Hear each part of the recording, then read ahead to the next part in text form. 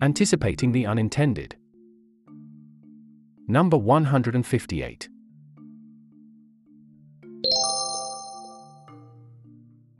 India Policy Watch Number 1. On hijab and freedom. Insights on burning policy issues in India. The hijab roiling colleges in the Udupi district of Karnataka reached the courts this week. A full bench of the Karnataka High Court ruled on Thursday that all students are restrained from wearing clothes with religious symbolism within classrooms in institutions that have a prescribed dress code or uniform. The bench adjourned the hearing to Monday while requesting the state government to reopen the educational institutions. The government meanwhile declared holidays till February 16 to avoid the burden of opening up the colleges in the interim. The interim order has some interesting passages including this. It hardly needs to be mentioned that ours is a country of plural cultures, religions, and languages. Being a secular state, it does not identify itself with any religion as its own. Every citizen has the right to profess and practice any faith of choice is true. However, such a right not being absolute is susceptible to reasonable restrictions as provided by the Constitution of India. Whether wearing of hijab in the classroom is part of the essential religious practice of Islam in the light of constitutional guarantees, needs a deeper examination. This is an old conflict from the time of Enlightenment when reason, empiricism and individual liberty were placed on the pedestal by the leading thinkers of the time. Industrialization, the weakening of traditional social structures because of population shifts to urban centers, and the loosening of the grip of religion in everyday lives meant the questions about the place of religion in civil society and the relation between church and state animated the political and social discourse. Over time, though, doubts emerged about the benefits of such progressivism. The anxiety over losing a sense of community, the guilt of turning away from one's religion, and a kind of longing for a past that was precious but now last sowed the roots of cultural conservatism as we know it today. In less diverse societies than India, this battle is framed as that between individual freedom and choice versus the inner order and stability that a society draws from its legacy and culture. This itself has been fraught, as we have seen in the backlash against liberalism over the last decade. Things get more complicated in India. There's the individual freedom to choose, the society that has to contend with that freedom and its impact on its culture, and then there's also the community, quite often which is in minority, to which the individual belongs, which might privilege its desire to conserve its values over both the individual and the society. This is a three-way problem. Should we see the girls wanting to wear hijab in educational institutions as exercising their freedom? Before we even get to whether this freedom has to be circumscribed in certain scenarios like the High Court has opined, should we ask whether we are convinced this choice of hijab is an individual choice? Or is it the choice of another collective, the religious community, that's imposing it covertly through its own code that's coercive? Then, in the name of supporting the individual choice of wearing hijab, are we subjugating the choices of many other girls in future who might be coerced into wearing hijab with this battle won by these girls? The founders in their debates at the Constituent Assembly contended with these three forces: the primacy of the individual on the back of which the liberal constitution was being written, the communal identity of people that gave their lives meaning and structure which couldn't be wished away, and the need for the centripetal force of legal and social system that drew the society closer together. Some kind of a balance was attempted and written into the constitution as fundamental rights. But a lot was left to the leaders and the people to find for themselves through practice, customs and traditions which would differ across regions and communities. It was acknowledged that people will have to be trusted to follow what's acceptable and what has to be changed in their social realms without imposing a strict rule of law over it. This is why it is futile to argue over cultural issues through the lens of liberty enshrined in the Constitution. There are enough exceptions all around us of every stripe of argument to be made for and against it. This is what we see in the hijab row. There are arguments about the individual choice of young Muslim girls and their rights over their bodies. There is a case made about how religious symbols of Sikhs are allowed within educational institutions, or how easily we accept the Hindu festivals of Ganesh Puja or Saraswati Puja. And there's the point made about keeping educational institutions free from overt religious symbolism, else we set off on a slippery slope. There's no easy or right answer. The only answer to this is by asking what was the custom in these schools and colleges before the row started. And to revert to the status quo. because things only get worse when trying to solve such issues. Of course, any attempt to solve this must also be seen in conjunction with the politics that's dominant in society now. It is difficult to argue on the principle of keeping religious symbolism away from the matters of the state when you have an almost daily spectacle of political leaders flaunting visible religious symbols deliberately. That's again a deviation from the status quo that threatens a fragile equilibrium. But maybe that's the intent all along. It isn't so much about shaking things up and awakening the spirit that brings us together.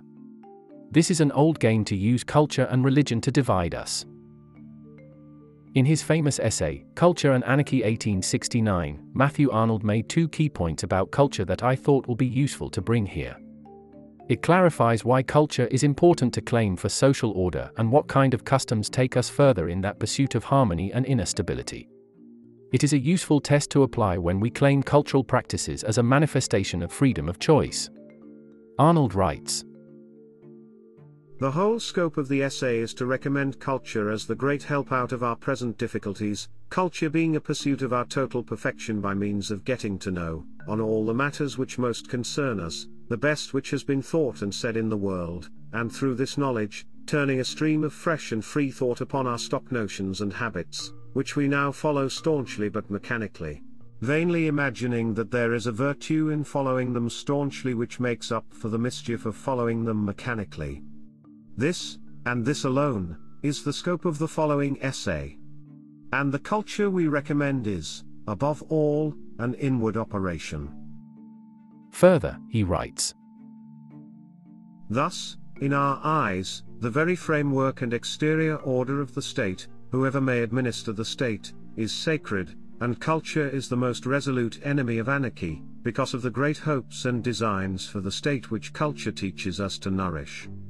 But as, believing in right reason, and having faith in the progress of humanity towards perfection, and ever laboring for this end, we grow to have clearer sight of the ideas of right reason, and of the elements and helps of perfection, and come gradually to fill the framework of the state with them, to fashion its internal composition and all its laws and institutions conformably to them, and to make the state more and more the expression, as we say, of our best self, which is not manifold, and vulgar, and unstable, and contentious, and ever minus varying, but one, and noble, and secure, and peaceful, and the same for all mankind. With what aversion shall we not then regard anarchy, with what firmness shall we not check it, when there is so much that is so precious which it will endanger? Nevertheless, though for resisting anarchy the lovers of culture may prize and employ fire and strength, yet they must, at the same time, bear constantly in mind that it is not at this moment true, what the majority of people tell us, that the world wants fire and strength more than sweetness and light, and that things are for the most part to be settled first and understood afterwards. We have seen how much of our present perplexities and confusion this untrue notion of the majority of people amongst us has caused, and tends to perpetuate. Therefore the true business of the friends of culture now is, to dissipate this false notion, to spread the belief in right reason and in a firm intelligible law of things, and to get men to try, in preference to staunchly acting with imperfect knowledge, to obtain some sounder basis of knowledge on which to act. This is what the friends and lovers of culture have to do, however the believers in action may grow impatient with us for saying so, and may insist on our lending a hand to their practical operations and showing a commendable interest in them. It is a point made over several editions in this newsletter. There's value in custom and tradition of where we are today. It doesn't need to be changed for an imaginary hoary past, nor do we need a solution to a social problem of today that we think will unlock our glorious future. There's very little to be achieved in stirring things up to a certain identity that might be more collective than individual. The values of liberalism aren't served here. There's value in the status quo here so that true progress can be made that will lift the millions out of poverty in India. That's the right kind of moral imperative to put our weight behind.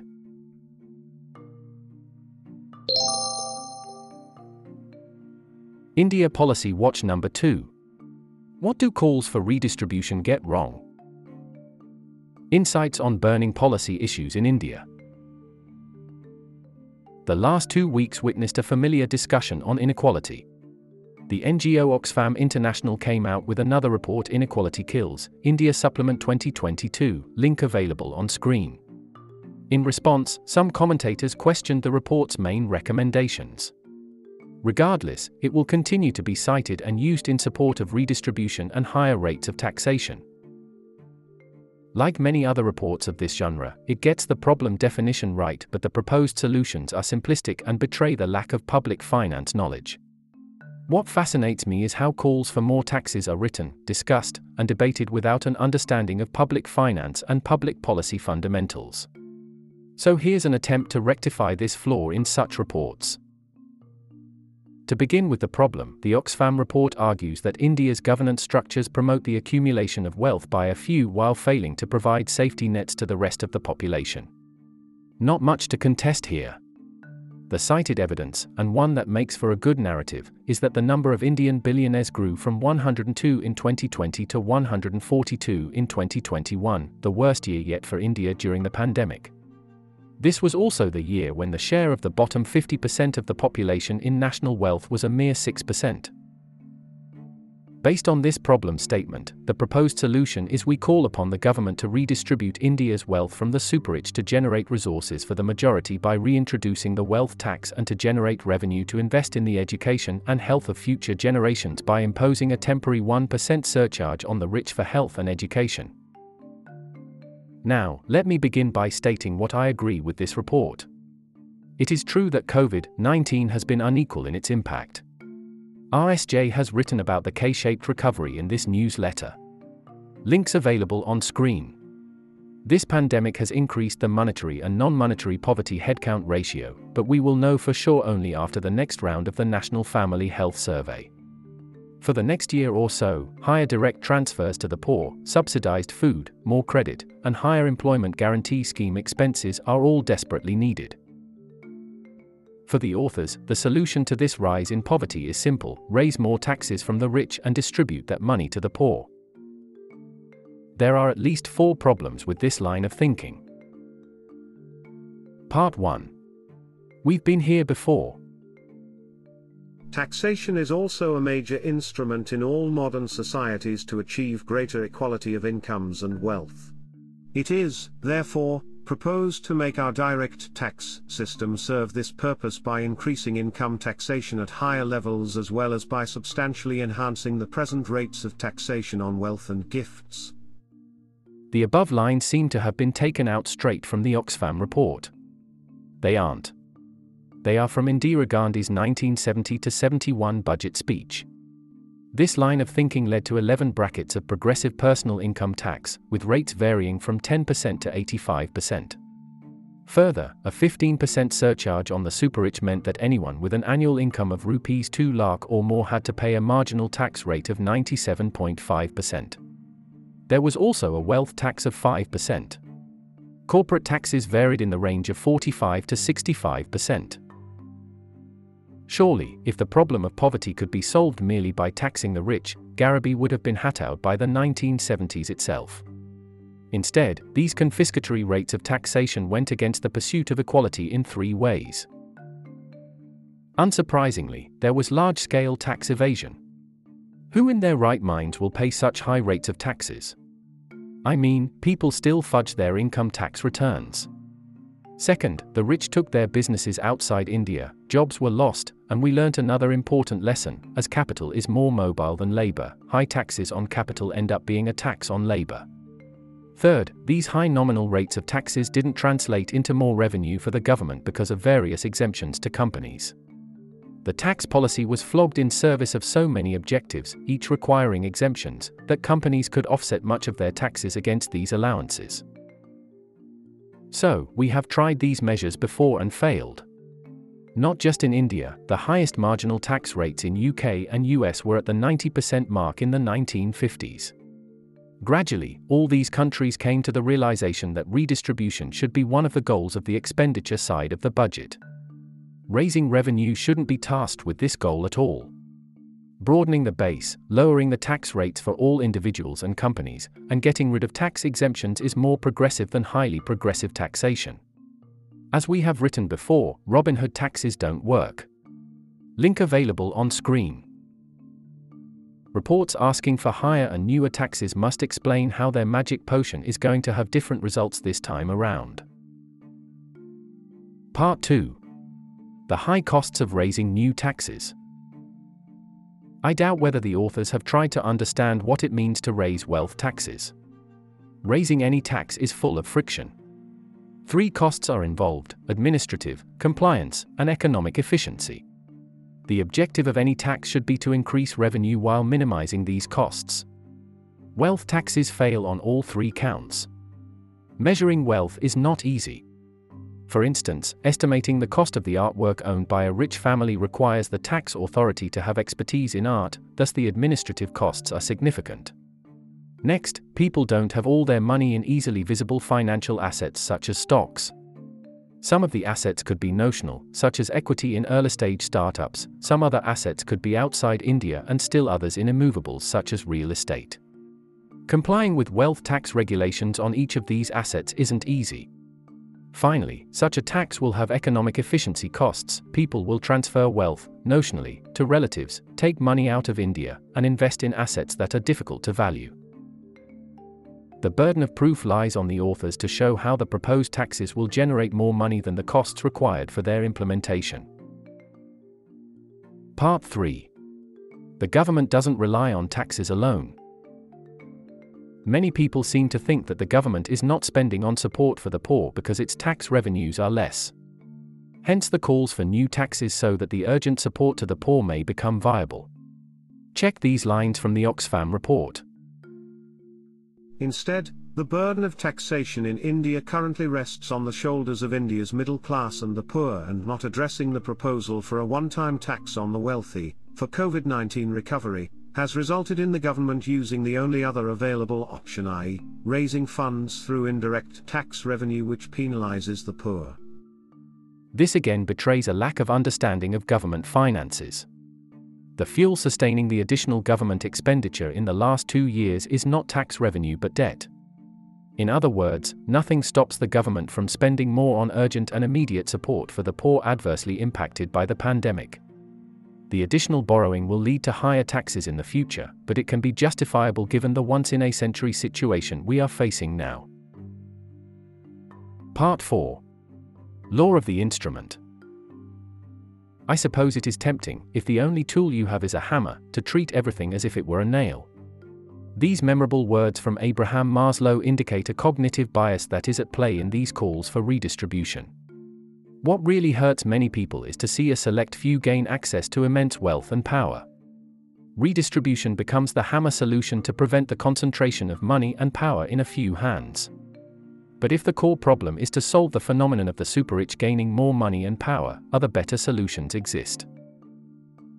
In recent times, it is indeed the case that market concentration has increased across industries in India. So, if the super-rich are using anti-competitive means to eliminate competition and gain monopoly power, we need better competition laws, not more wealth taxes.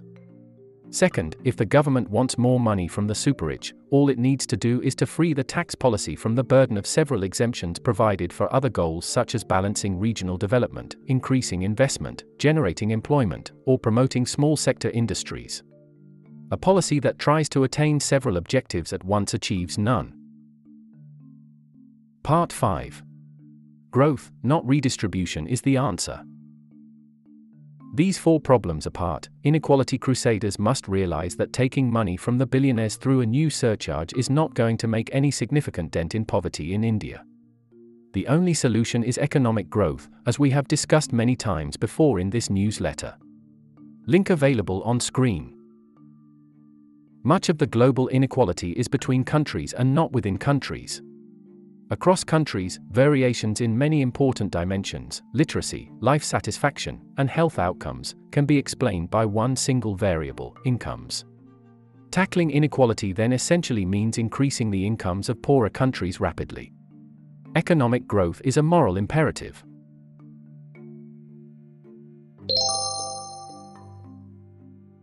Homework. Reading and listening recommendations on public policy matters. Links available on screen. 1. Article.